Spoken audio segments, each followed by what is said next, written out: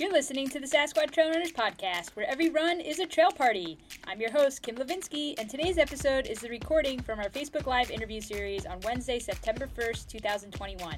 We sat down with Nicholas Thompson, ultra runner and CEO of The Atlantic and former editor-in-chief of Wired.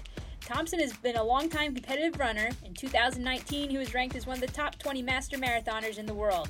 And in 2021, he set the American record for men's 45 plus in the 50K race. So sit back and relax, or go out and hit the trails and enjoy the show. Hello, everybody, and welcome to the Sasquatch Trail Runners Run Venture Facebook Live series. My name is Kim Levinsky. I am the owner and race director for Sasquatch Trail Runners in New Jersey. Tonight, I'll be interviewing Nicholas Thompson, ultra runner and CEO for The Atlantic. Before we jump into the interview, I'm going to share a few updates on what is going on in the wonderful world of Sasquatch trail running.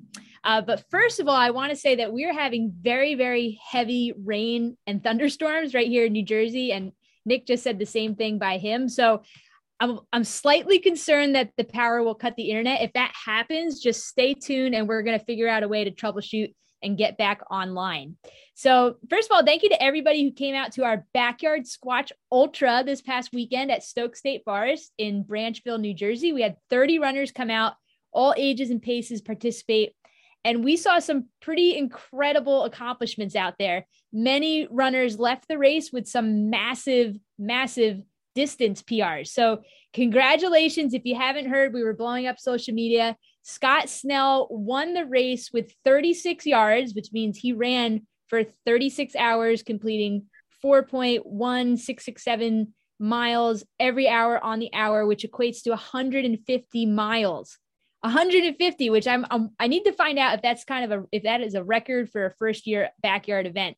So Justin Kowski got the assist with 35 yards. If you're familiar with this race, you know that there can't be a winner without somebody assisting. So that was a team effort for us to see these huge, huge mileage numbers on the weekend. So with the win, Scott is going to be headed out to the Capital Backyard Ultra in Virginia next May. So that is a golden ticket event. And if he wins that, he's going to grab a spot on the USA team that'll be competing next year for the big backyard championship. So thanks to you guys, we are donating over 600 pairs of new socks to our charity partner, Success. We've been supporting them since 2018. And with this last race, that brings our total giving of over 2,600 pair of socks. So they give these out to those in need around New Jersey.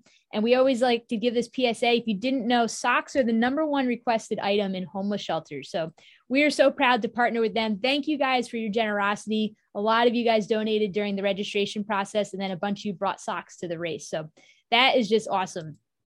Next up for us is the Great Pizza Run. That is on Sunday, September 19th at the South Mountain Reservation in West Orange, New Jersey. This is not a race. This is a fun run hike. So it's a social thing. It's a great opportunity for you to come out and meet new runners and hikers and to enjoy some pretty amazing pizza. So we are honored to have Brooklyn Pizziola, Miriam Weiskin, on site cooking all you can eat pizza for everybody. So you can get your ticket for that on our event website is sasquatchtrailrunning.com. You'll see the link. Just scroll down a little bit and click on the Great Pizza Run for that ticket. So next up in our race series is the Last Squatch Standing. That's on October 30th at the South Mountain Reservation in West Orange. So this race just puts a squatchy twist on what we just did at the Backyard Ultra. So at the Last Squatch Standing, you have to complete a 1-mile loop in the allotted time or you get eliminated. So time comes off of the clock every loop. So this is really a test of both endurance and speed. So it's a very, very fun event. If you're not even interested in participating, come out to the race. It is really, really fun to watch all these miles go down. So you can register for that on ultrasignup.com. And then later in November on the 27th of Thanksgiving weekend, we are having our annual Squatchy Leftovers race. So you can sign up for 5K, 10K, 25K, or a 50K. And that's also at the South Mountain Reservation in West Orange, New Jersey. So if you're not familiar with Sasquatch, we are all about building our community, being welcoming to all ages and paces. And we love to have families come out to our events. So we encourage you to check out the rest of the races in our series for 2021. That's on our website, which is sasquatchtrailrunning.com. So, okay. So the reason you're all here, Nicholas Thompson, I'm so excited to talk with Nick tonight. Before we jump into the interview, I'm going to share a little bit of an intro for him. So I want to set the stage of this incredible man who is joining us tonight. And if you are tuning in now, I'm going to give another PSA that we are having heavy rainstorms right now here in New Jersey, and Nick is as well on his end. So hopefully, cross all your fingers that the internet stays online and we don't have to cut out. But okay, let me read Nick's great introduction here. So he is the CEO of The Atlantic, the former editor-in-chief of Wired. Under his leadership, Wired won numerous awards for design and reporting and launched a highly successful paywall. Thompson also wrote many features for the publication, including 2 cover stories on Facebook that have been cited multiple times in Congress. He's a former contributor to CBS News, where he regularly appeared on CBS This Morning and CBS Sunday Morning. He's the co-founder of Activist, a national magazine award-winning digital publication and multimedia content management system that was sold to WordPress in 2018. Thompson previously served as the editor of NewYorker.com. And before the New Yorker, Thompson was the senior editor at Wired, where he was assigned and edited the story that was the basis for the Oscar-winning film Argo. In 2009, his book, The Hawk and the Dove, was published to critical acclaim. He has long been a competitive runner. In 2019, he was ranked as one of the top 20 Masters marathoners in the world. And most recently, in 2021, he set the American record for men 45 plus in the 50K race. And I want to share the stats on that because it's just unbelievable. He raced this 50K in 3 hours, 4 minutes, 36 seconds, or if you do the math, that's just under a 6-minute pace. And that's what broke the age 45 to 49 record, which was previously held by ultramarathon legend Michael Wardian. So, okay, that was a mouthful. Nick, come and join us. All right. Thank you so much. Hello, how are you? Great. Thank you so much for coming on tonight. I'm delighted to be here. Thanks for having me on. I hope we last. We have to thank our mutual friend, Charlie Gaddle, for making the connection. Oh, it's fun. It's great. Yeah, that was nice of him to connect us.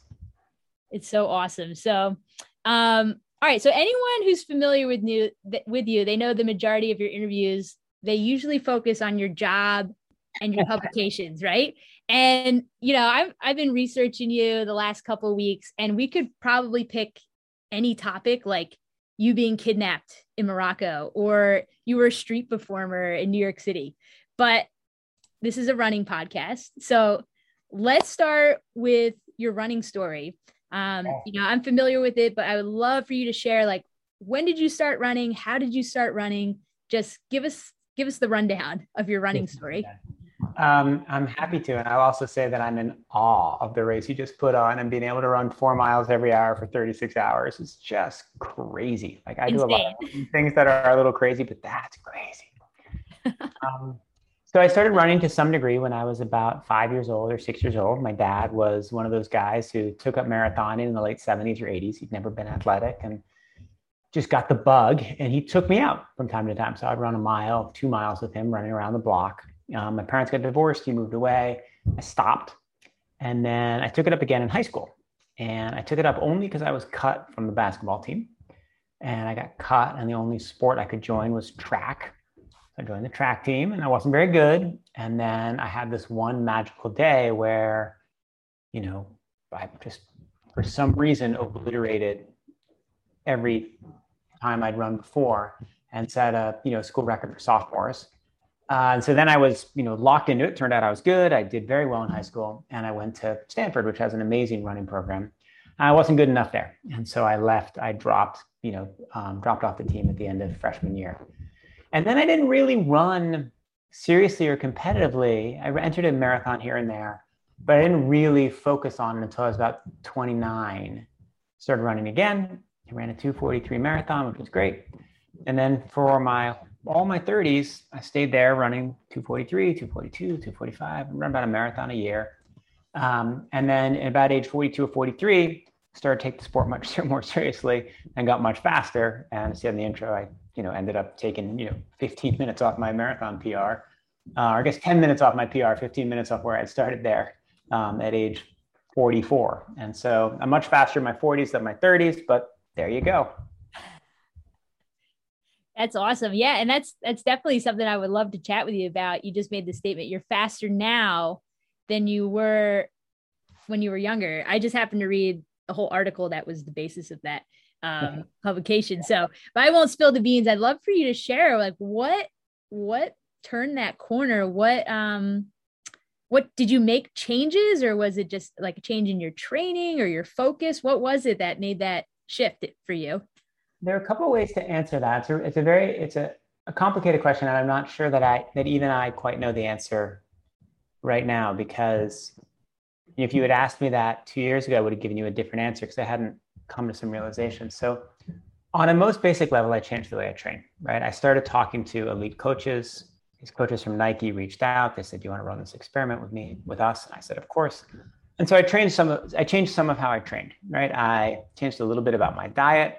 I started doing more speed work, increased my mileage slightly. I started wearing those fancy shoes. I started monitoring my heart rate really carefully.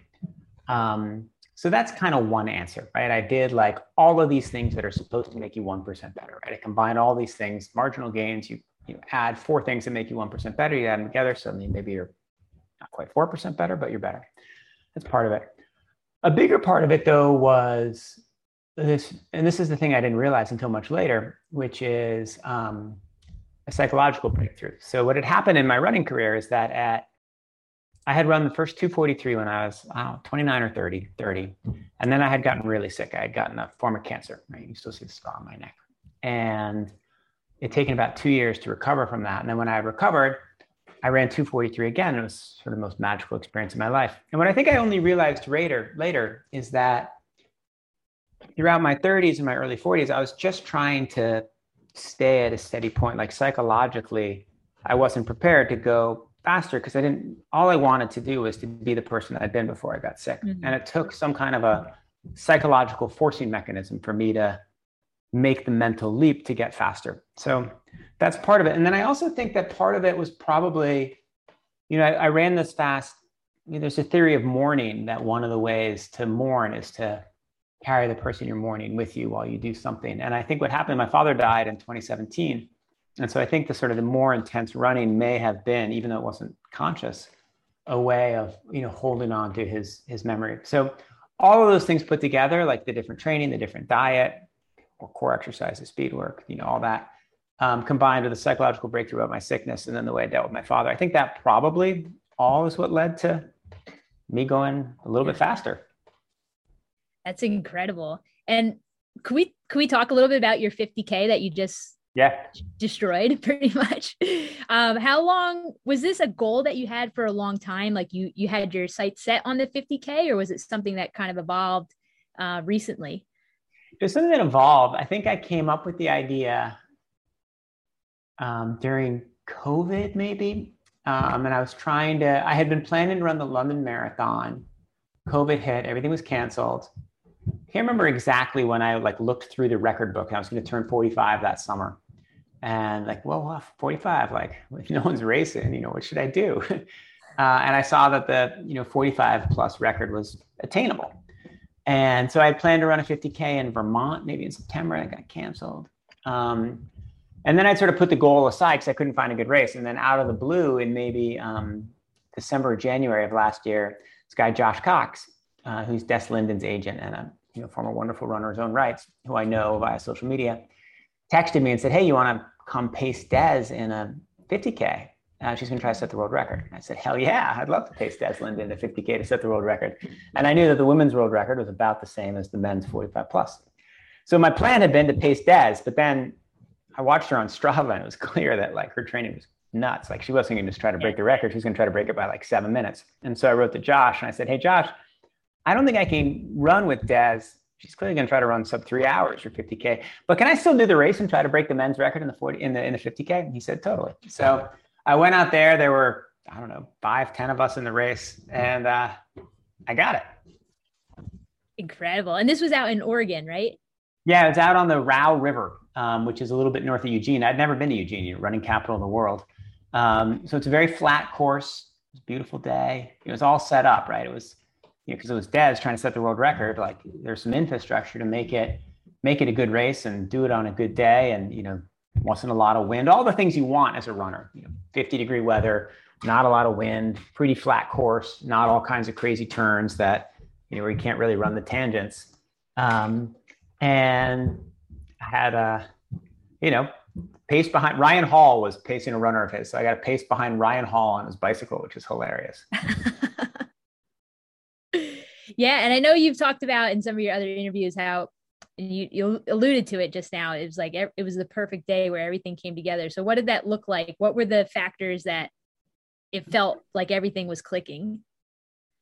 Well, for my training, the training had worked out well. I hadn't gotten injured. I hadn't gotten sick. I had changed jobs and like gotten a puppy, right? There'd been a bunch of like life things that were, complicated. I got 3 little kids. Like there are a lot of things. My training is always disrupted and always a mess, but there wasn't anything that, I didn't hurt my knee. I didn't get tendonitis, right? So there wasn't I hadn't missed a long run. So the training had been good. I felt like, and not just good in the sense that I hadn't gotten hurt, but that in the sense that for the sort of 8 weeks leading up to the race, I felt like I was getting faster every week, right? And you can't get faster every week indefinitely, like you crash, right? So I felt like I was right at about the peak. I felt like I timed it very nicely.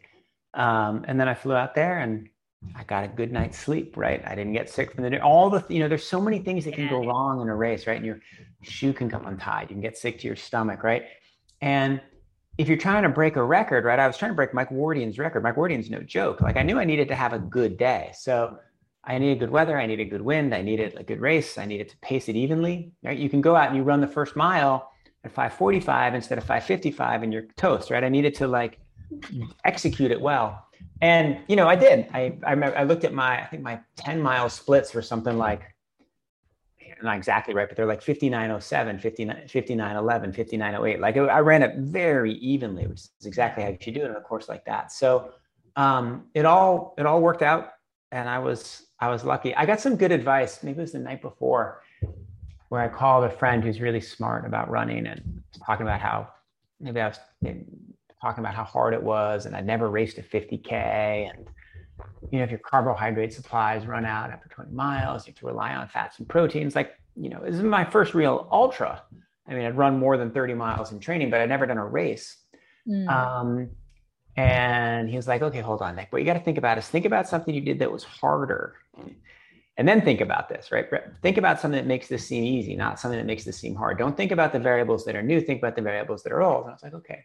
And so then I adjusted my frame and I thought, well, I ran a marathon at a much faster pace not that long ago. And I kind of shifted my perspective and I went into the race a little more relaxed, I think because of that.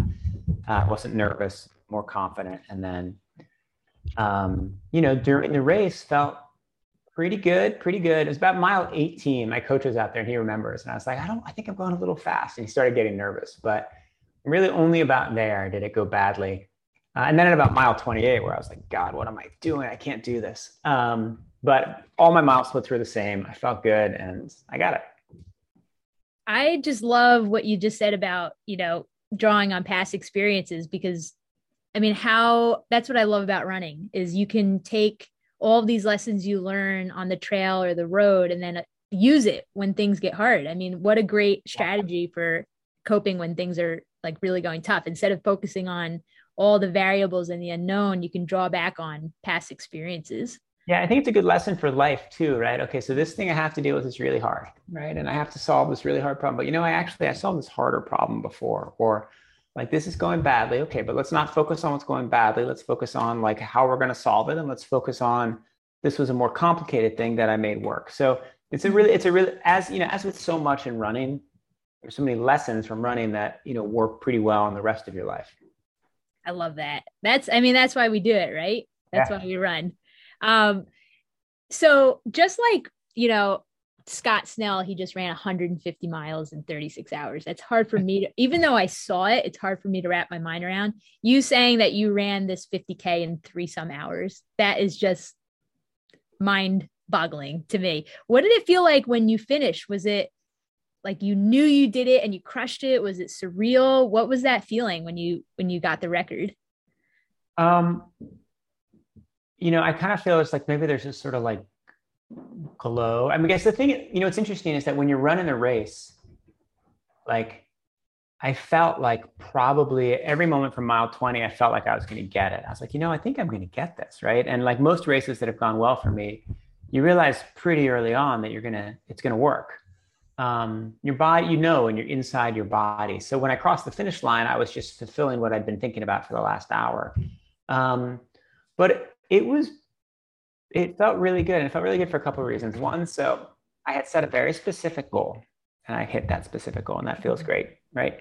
Two, it was like I had done something I'd never done before. And then three, it was like there was a small group of people there, but they were all pumped. Like they were all really rooting for me. They had me break the tape, and like I drank champagne out of my shoe with Des Linden, who's one of the greatest runners of all time. And just a wonderful person. And like Josh, the agent who set the all ages record in the 50K, was there cheering. My coach was there, who guided me through this whole process last 3 or 4 years, Steve Finley. It felt really good to have a small group of people who were like, everyone was rooting for me. Everyone wanted me to get that. I love that. Okay, I have to ask about the champagne in the shoe. Like, did you take your shoe off and then pour it in? Was this another shoe you had on hand? What did it taste like? I have a lot of questions about the shoe. Okay, so it was a little strange. So the race was sponsored by New Balance. And so it was going to be a New Balance photograph, but I had run in Nike shoes. And so Des Linden's husband, who had also run the race, offered me his shoe. And that seemed so gross, I couldn't do it. And so I went and I drank out of the shoes I had warmed up in. So it wasn't, the shoe it had sweat from 3 hours before, but not from 10 minutes before.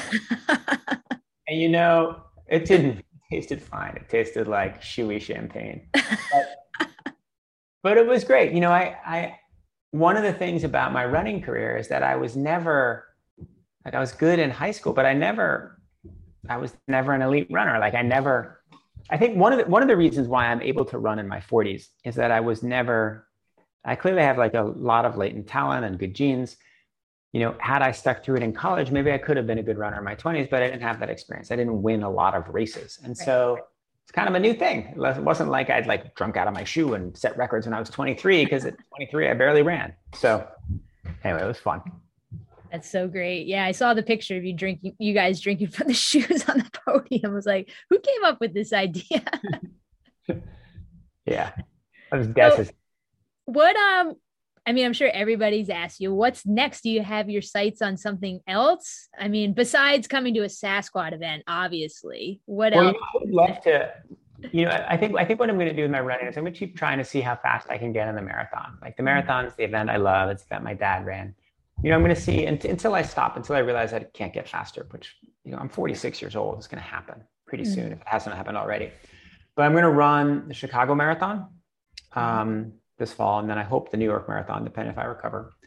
So that's there. And then if I go faster, who knows, maybe I'll run another marathon. But at some point I'll switch and I'll start trying to experiment with, maybe I'll do one of your crazy backyard runs, or maybe I'll go try to run a 50 miler, or I love mountain running. And every year I do the escarpment run. Probably a lot of your listeners and viewers do out in the Catskills, 18 miles up on 3 or 4 mountains. I'm just not good at mountain running. I mean, I'm fine. I'm just not particularly good at it. I might start doing more of that, since it's the kind of running I love the most. Mm-hmm. Well, that's a perfect segue, because my next question was going to be about trail running, because it is Sasquatch trail running, right? Of course. So can you share a little bit of do you have a trail running story? What's your relationship to the trails? Well, I was a kid who loved trails and being outside, right? So I spent my childhood going up, hiking up mountains, and I loved it. When I stopped the Stanford team, I started this thing my sophomore, junior, and senior years called the Stanford Mountain Running Team, where we would once a week we would get up at 5 a.m. and we would bicycle to some mountain and we'd run up and down it. And we'd bicycle back and go to our classes at 8. Did that throughout college, which I loved. I've loved running in the woods, running in trails, running on mountains.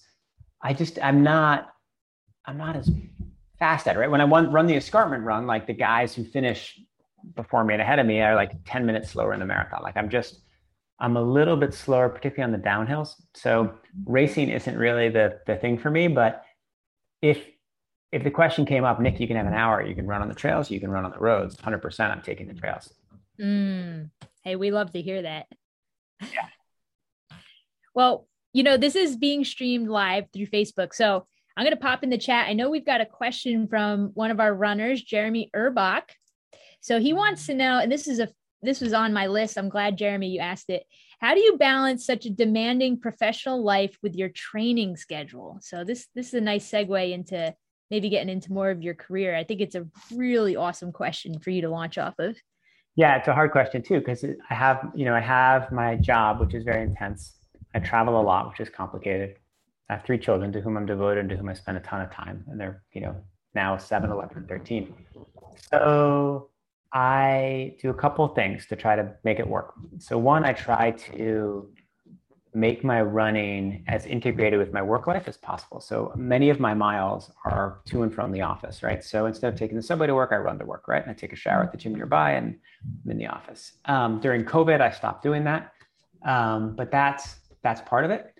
2, I try to be very efficient about, I don't spend a lot of time planning my runs. I don't spend a lot of time recovering from my runs. I don't do a lot of extra core work, right? The amount of time I spend running every week is really just the time I spend running, right?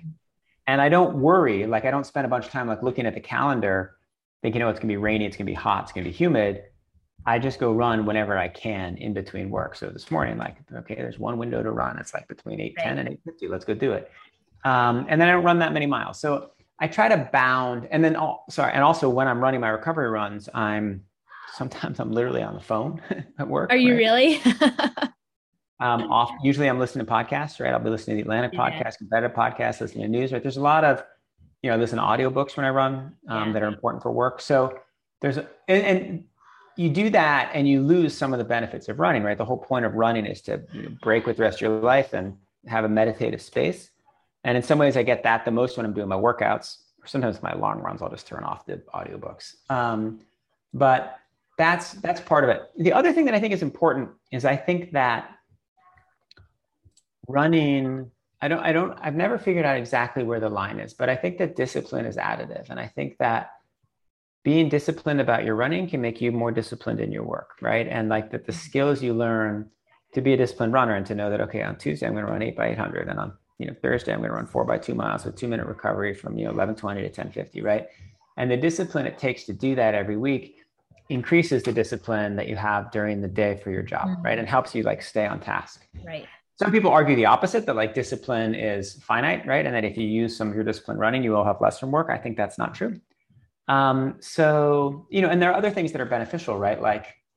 I don't stay up late, drinking, right? Because I got to run at 6. And if I don't stay up late drinking, I'm probably going to function better at work the next day too. So there are a bunch of ways where it kind of works together. But I think the main answer is, I think it's kind of in the discipline thing. I think that there's clearly a level of running that would be detrimental. Maybe if I was running 100 miles a week and I was focusing on more and I was doing I don't know, cryotherapy afterwards, it would take away from the work. But I think right now I found a pretty good balance where it's helpful to the job. It's awesome. So I think our viewers they've got an eye on my sheet over here. They're asking all the questions that I have written down. So this is coming from my good friend, Jana Shernetz. So here is her comment. I've been listening to podcasts on Know Your Why. This is so important, not only in running, but this concept spills over into all that we do. What is your why? Does it change from event to event? How do you use this mindset in other facets of your life? This is such a great question. Wait, so the why, as in why do I do this? Yeah. Yeah, so the why of why I run. Deep question, Nick, deep. It's a hard question, right? So I started running literally because I needed to do a sport, right? And then I kept running because it gave me self-confidence, right? And it was the first thing in high school that I was genuinely good at, right? And in some ways, it's a similar answer for the rest of my life. Having something that you're good at gives you kind of confidence and, makes you less insecure about the rest of life. And so being able to go out there and run it well is very useful. Secondly, I have this, very stressful regimented day where I block out 15-minute windows and, I have a lot of hard tasks during the day. And so running often is like the one moment where there's like a structured break, right? And where it's, you get up and you cook for the kids, you talk to the kids, you do all the things you do. And then you break, you run to the office, then you do your job and you run home, right? And so it's kind of a meditative part of the day, which I think is useful. And then it's the other. I mean, it's pretty fun, and it's a way. In some ways, it's like literal exploring, right? Because anytime I go to a new city, I go and I run around the city, right? And it's the way I learn the city, right? And I still do it in Brooklyn, right? Where I haven't been to that part of Queens. I'll go run to that part of Queens, right? Or I really enjoy going to see, or I don't know, like my run home now, I moved jobs, and so I moved offices. It's pretty amazing, right? And I get to run through different parts of the Bowery and Chinatown. Like it's a good way to explore the city and to see things and to expand your mind a little bit. I was just up in Maine. I got to run on all these wonderful mountains. So it's partly about exploration, and then it's also partly like goes back to the meditative thing where your mind drifts and moves in a certain way when you run that it doesn't do at other points in the day. So I think it's just a healthy part of having a balanced life for me. Mm. Do you ever experience times of where you're, the term burnout? Have you ever experienced that in your running career? I've never burned out. I stopped because I wasn't good enough, and I thought I had other things to do. During my 30s, where I would basically just run the New York Marathon and then not really run for 6 months, it wasn't so much burnout as it was just not wanting to get hurt and having other priorities in life. I don't think I've ever reached a point where I'm like, I'm just running too much. Let me take some time away from it. I've always wanted sort of more time to run. I don't think I've ever had burnout. I don't think I've ever had burnout professionally either. I'm very fortunate in that I don't think I've ever had to, since the time I was 22, I don't think I've ever had to take a break because I was sort of exhausted or stressed. I've just always worked very hard and always just kept going. Yeah, that's gotta be, have you ever thought about why? I mean, I'd have some ideas, but I don't know. I wonder whether it's similar, right? Like running to such a degree, like one of the lessons of running, I mean, it wouldn't be, one of the lessons of running is like how cumulative it is, right? And how like, in order to succeed, you have to just put in the work every day, right? And you have to run 2 workouts in a long run every week, right? You have to get up, you have to go and do it. And that lesson might have been a, kind of useful lesson for, my career, right? You gotta go write the story. Okay, go write the story, right? And so instead of coming up and like very early learning and running and very much taking to heart, which is something I've taken to heart since I started taking it seriously, that you just go and do it, right? Whether it's rainy, whether it's stormy, whether it's snowy, whether it's icy, whether it's hot, whether it's cold, whether you got your sore throat when you woke up in the morning. And so I think maybe that helps in the job, right? Knowing that like, okay, I'm gonna try to do the best I can on whatever I'm supposed to do today, like regardless of whether it's hot, cold, or I'm tired, or I'm, the boss has been grumpy, whatever it is. I think they're similar lessons in each.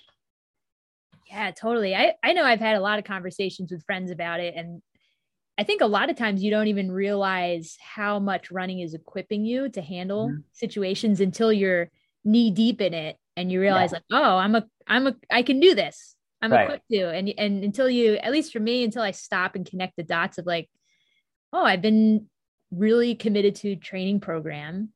And now I can handle stuff that maybe I couldn't before running. Yeah, I think that's probably true. I think it does. It helps in certain ways. You can also imagine it tipping in the other way where like stress just becomes impossible and the running adds to the stresses. I just have been very fortunate to not have that happen. I mean, it's also the case, of course, like I totally failed out of the sport, right? When I was like 19 years old, like when I was a sophomore and freshman in college, there's nothing more important to me than being a good runner. And I didn't cut it, right? Like, so, despite training incredibly hard. So there are all kinds of lessons I've learned from the sport, right? That like you learn the lesson there that no matter how hard you work, sometimes you're not good enough, right? So that's an interesting lesson to take to heart. Yeah. And that's the beauty of sports, right? I used to coach at the college level, and I'd always say, sports are it's the sandbox of life.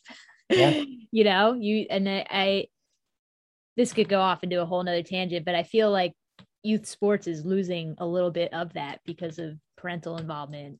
Anyway, that doesn't have to be a part of this interview, but those are real. We can talk about it for a second because it's something I think about a lot, right? So I have 3 boys, and 2 of them are super ambitious about their sports, right? And they play this extremely competitive soccer club, and where they're forced to commit to this sport more than I had to commit to anything until I was certainly in high school. And so my wife and I have conversations like, is this healthy? Is this good? And our decision is, look, if they want to do this, right? If they really want to play at this level with this commitment, like, let's let them pursue it, because there's something to learn from really going for it and really being ambitious. And right at some point it ends and you stop, right? Maybe it stops when they're 15, maybe it stops when they're 12, maybe it stops when they're 20, who knows? But that in life, if you really love something, you really want to go for it, as parents, our job is to support it. That's awesome. I would love for you to share a little bit about your family. I know one of the articles that I read, you talked about how it's a little bit of your cross training is hanging out with your kids. I'd love for you to share a little bit about that. Yeah, it's totally true, right? So I've been very fortunate in my running, right? Maybe one reason why I haven't had burnout is I haven't gotten hurt. And like, why haven't I gotten hurt? And I had this revelation. It was last fall, and I was starting to have like tendonitis in my knee for the first time. And I met with this physical trainer, this guy named Michael Holder, so smart. And we were talking about stuff, and he was like, so what do you do for cross training? Like, what do you do for core work? I was like, I don't really do anything. And I was like, well, I play soccer with my kids all the time. I play basketball. Like, literally before this, we were doing this game in one of their bedroom where one of them would throw a size 1 soccer ball, and you try to whack it with your arm, and then you have to run to the stuffed animal. Like, stuff that like where you're moving and your body's engaged, but you're not actually, I'm not going to injure myself playing like whatever we're doing arm ball in the bedroom. Right. Right. And, he was like, when did you last get hurt? I was like, 12 years ago. He's like, how old's your oldest kid? I was like, 12 years. And it was sort of a realization that I had never gotten hurt since the kids were born. And I think it's partly because, I'm doing all this funny stuff with them where I'm not like in the gym, like, right, doing the kind of core work that makes you more likely to get hurt. Mm-hmm. I'm like goofing around, picking up the kids, tossing them around, climbing trees, like, playing whatever the hell we're playing, right? Like throwing brooms and pretending it's a javelin. And it's strengthening your body in like small ways that give you balance and core, and that give you a little bit of what you need to prevent injuries without actually causing injuries, which so much of the strength work that people do does. Totally. I mean, what you're describing is functional fitness, right? Yeah. You're doing functional movements that really, I think, translates to injury prevention. Totally. I'm doing, like that is a much better way to put it than whatever I was saying. But like, I'm doing functional movements by like wrestling with my kids and a 4 foot tall stuffed bear, right? So I didn't do it because it would prevent injuries, but it certainly, I think it does. Right. What sports are your kids involved with? Is any bit of running, or are they in organized team sports? They're in organized soccer, but this is actually great for this podcast. This sort of wonderful thing happened this summer. So my 11-year-old, the middle kid, so the oldest guy who's 13, he and I went on this wonderful hike this summer. He does a lot of canoeing. There's a lot of stuff to do with him. The 11-year-old, he finished his soccer season in late June, and he said he wanted to get faster for the next year. I said, well, I know how to do that. And so we went to the track, and he ran a mile. He ran like 11 minutes. And then we started doing workouts, and we did this great workout where I would do 1200s, which, they take 4 minutes. And he would do a mile, I do a 1200, then he'd do a half mile, I do a 1200, he'd do a quarter, I do a 1200. And we did that maybe once a week, twice a week. And his mile time started going down. I went from 11 to 10 to 9 to 8. And then like a month after we started, he ran a 6:58, right? Like big improvement, right? Wow. So it's gonna get better though. And so then he goes away to camp for 9 days and comes back. And there's a road race where we are up in Maine, 5 mile road race. And he's like, I want to do that. I was like, okay. I pick him up from camp on a Sunday. We run 4 miles on Monday. We run 5 miles on Wednesday. We run late on Thursday. He runs the road race, wins his age group, wins the 5 mile group. Then come back. He's like, I was running a 5K maybe 10 days later. He's like, I want to run the 5K. And so last Wednesday, we go to ICANN Stadium, and it's one of those Tracksmith 5Ks. And I put him in heat 6. I'm in heat 1, right there seated. He goes in heat 6 with all these adults. I tell him, okay, you're just going to run 8:20s. Like that's what you can handle for 5K. And he kind of takes it out and he stays right on 8:20. And then he starts to pick it up. He runs the last mile in like, I don't know, 7:30, wins a sprint and like breaks the tape. It's the coolest. It was a beautiful photo of my kid and like a Tracksmith singlet that my coach gave him, like breaking the tape. We ran another 5K last Saturday. So, he's not going to, like, his soccer training is crazy, right? They do many times a week. It's a very intense coach. It's, one of the elite clubs. Like, it's going to subsume this running thing pretty soon. But I think next summer we'll do it again. It's wonderful. Like today, this rainstorm that we have, he was going stir crazy, and I was like, okay, let's go run. So we ran in the rainstorm for 1.5 miles. It was fun. Nick, you are beaming talking about your son. It's really, I'm so happy. I love doing stuff with all of them. And I run with the little guy who's 7 and I hike with the older guy. It's really fun. I love that so much. That's just a beautiful thing. We always talk about having, we love having families at our event. I'll share the story. Scott Snell, who was at, he ran the 150 miles. His whole family was there. He has 3 boys. They were all crewing for him. Really? And it's just, it's a beautiful thing. So I'm going to pop back into the chat because we have a lot of chatter going on. And I know before, when we talked last week, you said you were all about the surprise questions. So hopefully you're good with me. Whatever you want to ask. Yeah. Hitting them to you. So let's see. All right. We've got a question from my good friend, Kaylin Hopkins. This is a great question. How necessary is running to your quality of life? For example, if you found yourself injured, do you believe that it would have a large impact on your quality of life? That's a good question. They're hitting you with the deep stuff here, Nick. Try to answer it.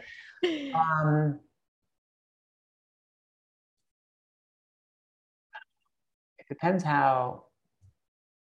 I mean, clearly, if the injury was like debilitating to the degree where I couldn't do anything else, like I couldn't get out on the bike. I was a little bit injured last year, where there was about 2 weeks where I couldn't run, and it was frustrating because I had set a big goal and I had to go out on the bike. And I lost a fair amount of fitness, but I don't think it ultimately affected my quality of life that much. I probably have to ask my wife whether I was grumpier than normal. But I don't think so. Like I was still able to go biking, was still able to go outside, still able to get a bit of fresh air. If I had a very interesting way to answer that question would be, what would happen if I doctor called and was like, hey, Nick, you actually have a heart condition and you can't sit for running. You can, I think I'd still be fine if I could still go out there and hike and still go out into the woods and you go for a long hike and put the pack on, bring the tent. I would miss the running, but I'd figure out a way to get most of what the running gives me without it. And I'll get there soon enough. I mean, I'm 46, right? Again, at some point I'm going to break down. Like I'm pretty lucky to still be going, who knows where I'll be in a year, certainly 5 years. Like you've got to imagine the odds are against me. Well, you've been beating the odds the last few years, so we'll see. All right, let's hit you with another deep question. This is another great one. This is coming again from Jana.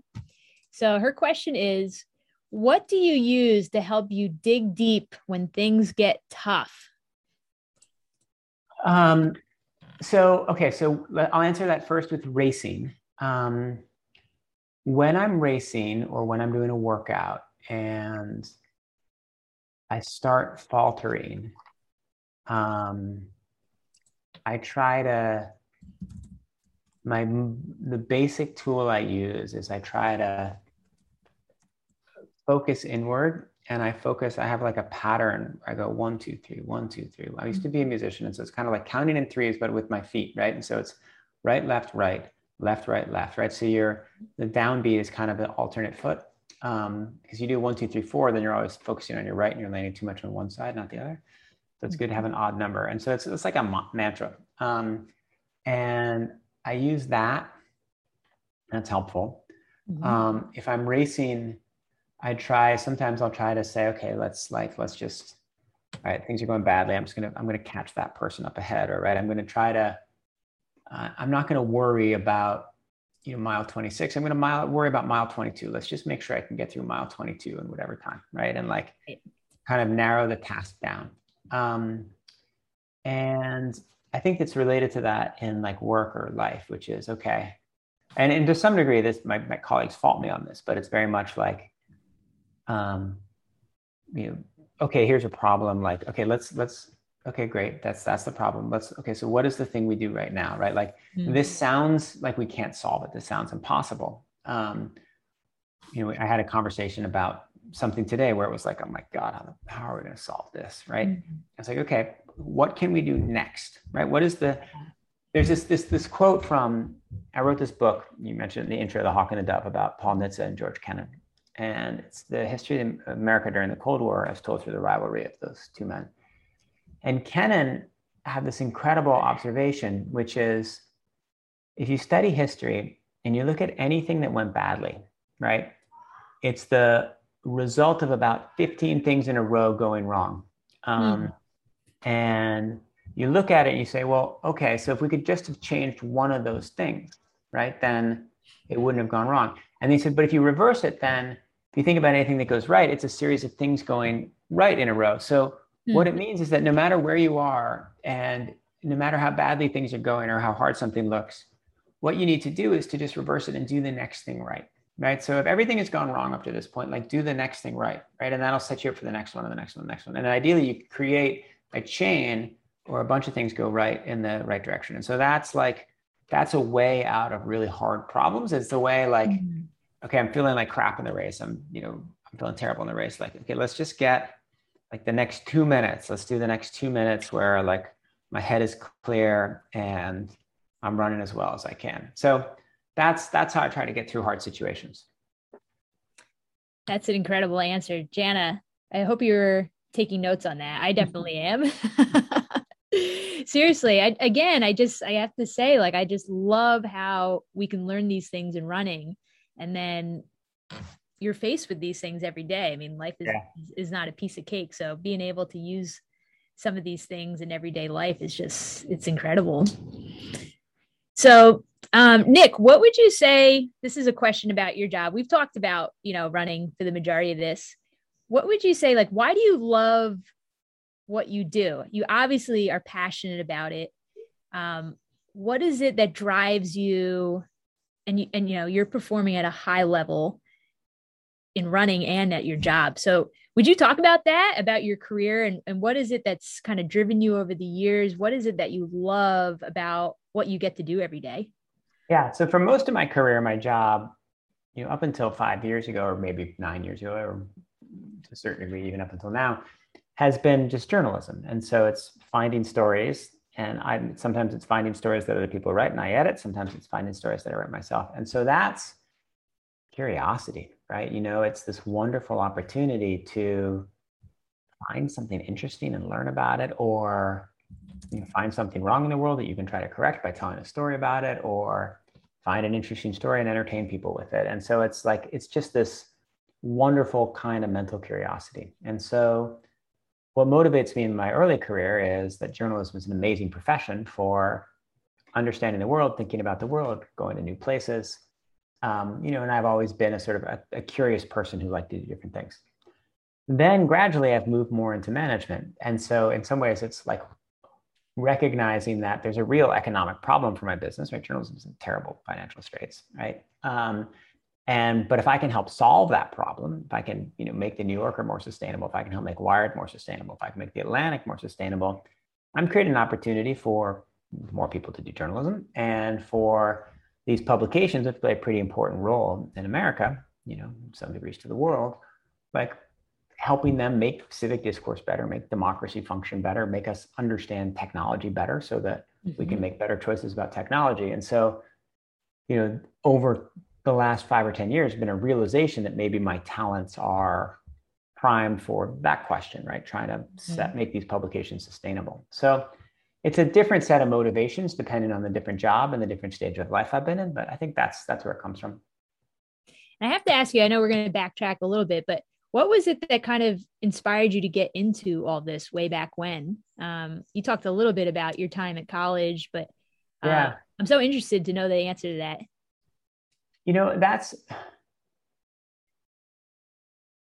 It's a perplexing one sometimes when I look back, right? I liked writing in college, right? And I wrote for the school paper, I wrote opinion columns, but I wasn't a reporter.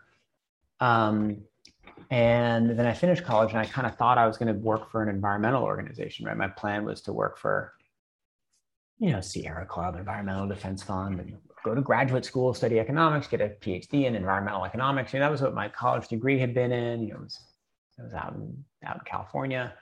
And I didn't end up on that path. And honestly, it was partly because I couldn't get a job.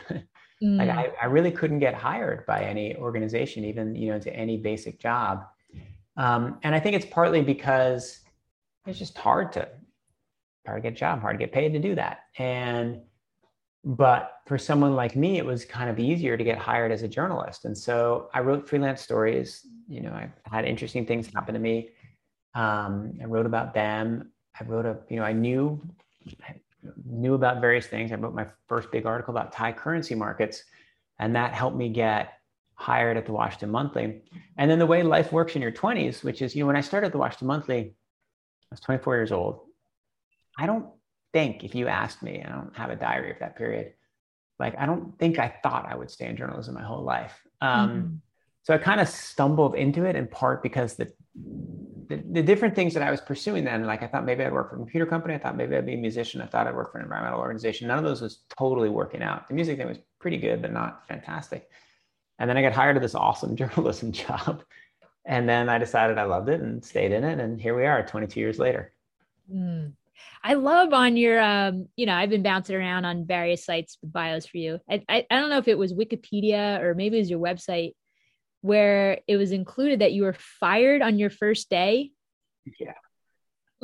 First of all, I just love that that's included in your bio, because people reading that can say, well, look where he is now, So that's interesting, right? So after college, I met someone and talked to them, and they hired me as an associate producer at 60 Minutes, which was a great job. And I showed up for work, and the head of it, this guy, Phil Scheffler, was like, "Who are you?" I was like, "I'm Nick Thompson." He's like, "What are you doing here?" I'm like, "I'm the new associate producer. I'm working under Steve Croft." And he was like, "What have you done in journalism before?" I was like, "Nothing." And he's like, "Can I see your resume?" And so I print out my resume. And my resume is like, Nick got good grades in college, right? And started the Stanford mountain running team, right? It's not like the resume of an associate producer at 60 Minutes. Right. And so he fired me on the spot. It was total garbage, right? I've been hired, right? I went through the interview process and they'd hired me for some reason or another. They thought I was charming, saw potential, whatever reason. But I didn't recognize to what degree it was garbage. I didn't fight. I just was like, whoa, that's weird. I just got fired, right? I guess I'll go talk my way into another job. But then, I couldn't get hired into another job. So I still have very complicated feelings about that weird moment. Then this is a fun coda to it. Maybe 15 years later, I'm at the Livingston Awards, the awards for best young journalist under 35. And the guy who wins it, I'd edited him and assigned him a story at the New Yorker. He gives a speech praising me, and Steve Croft is the head of the Livingston Awards. And I see Steve Croft, and we're in the elevator going down afterwards. And he's like, "You're the guy who was praised in the speech." And I was like, "Yeah, I worked for you for 1 hour." And he's like, "Oh my God, you're the kid that son of a bitch fired." He's like, "I couldn't remember." It was kind of amazing that he remembered that horrible story that must have been passed around CBS of. Oh, I'm sure. So yeah, I had a pretty inglorious beginning to my journalism career. I was dying to ask if you ever had another interaction with him, but I guess you did. Well, I did with Steve, but the person who fired me, Phil Scheffler, I didn't. Which is a bummer because I wish he had later I became a correspondent for CBS, right? I'm talking on CBS This Morning and CBS Sunday Morning. Like I had a pretty good reputation inside that organization, but he was deceased by then. But I wish he had, like, what an asshole. Anyway, sorry. I digress. It's a good story though. I mean, you've got a good story from it. Yeah, it was a good story. It was a good story. In retrospect, I'm glad to have that story in my portfolio of stories, but God, that was a rough day. It's probably an understatement. Yeah. Okay, we've got another question. I love my friend Kaylin. She has such great questions every week when we do these interviews. So Kaylin wants to know, have you had a business mentor or several in your career, business, or life? Or if not, what has been your North Star, in quotations? Yeah, so I've had a lot of mentors and I've had some really great bosses in my life, and I've been extraordinarily fortunate. So I started at the Washington Monthly, and my boss was this guy, Charlie Peters, sort of a legendary journalism mentor. And he taught me all kinds of things about journalism. He taught me all kinds of things about work. He taught me all kinds of, I mean, he's just a wonderful, wonderful man. He's 93 years old. Wow. He sent me an email about one of the stories I wrote just the other day. I'm going to go see him in Washington next week. So I was very lucky to have him. I had an incredible boss, this place called Legal Affairs, man named Lynn Kaplan. I worked at the New Yorker. And so I worked under David Remnick, who was one of the great journalists of all time and one of the great people of all time. And he was definitely the person who I most, tried to model, if I was in a tough situation. And I think, okay, what would David do? Mm-hmm. He was, both the best journalist you can imagine, the best writer, and also like the kindest person and the smartest person. And so trying to be like David, or trying to be, a shadow of what David was, or, the 5-cent version of David Remnick is a very useful aspiration. And it's good too. It's a good lesson that the guy who was the editor-in-chief was also the best writer at the New Yorker. And so trying to study the way he wrote was a very useful way to improve my writing. So he was a great mentor and a great role model. So I've been blessed to have really, and then my boss at Wired, Anna Wintour, who I adored. And, I learned a lot from all those people. Do you have opportunity now in your life to mentor other folks? Like, are you able to kind of pay it forward, or is your job just so crazy right now? I hope so. I hope that there are people who I've worked with who think they've learned a thing or two from me, and I learned from them. I mean, I certainly hired a lot of people at the Atlantic who I worked with. I hired a lot of people multiple times. So at the very least, like, there are people who can tolerate me. So yeah, I hope the answer to that is yes, but it's not for me to answer. I'm confident the answer is yes. Well, Nick, we're getting down to the end. I would love to hit you with our rapid fire questions. How do you feel about that? Bring it. I just got a text from my wife that I got to put my kids to bed, so bring them on. Perfect. All right, then we'll wrap up with this. It's right at 9, so we'll hit you with the rapid fire. You just want to say the first thing that comes to your mind. These are very serious questions. Okay, bring it. So the first one is, do you believe in Sasquatch? Yes. All right, you passed. All right, next one. We'll go quick. What shoe are you currently running in? For road. I like the Nike Peg Turbos, the New Balance Fuel Cell Rebels, and the Hoka Carbons. So I run those three, basically alternating them. Favorite socks for trail running? I like Bandit run socks. All-time favorite trail that you've been on? Sargent Mountain South Ridge Trail. Wow, no hesitation with that one. Nope.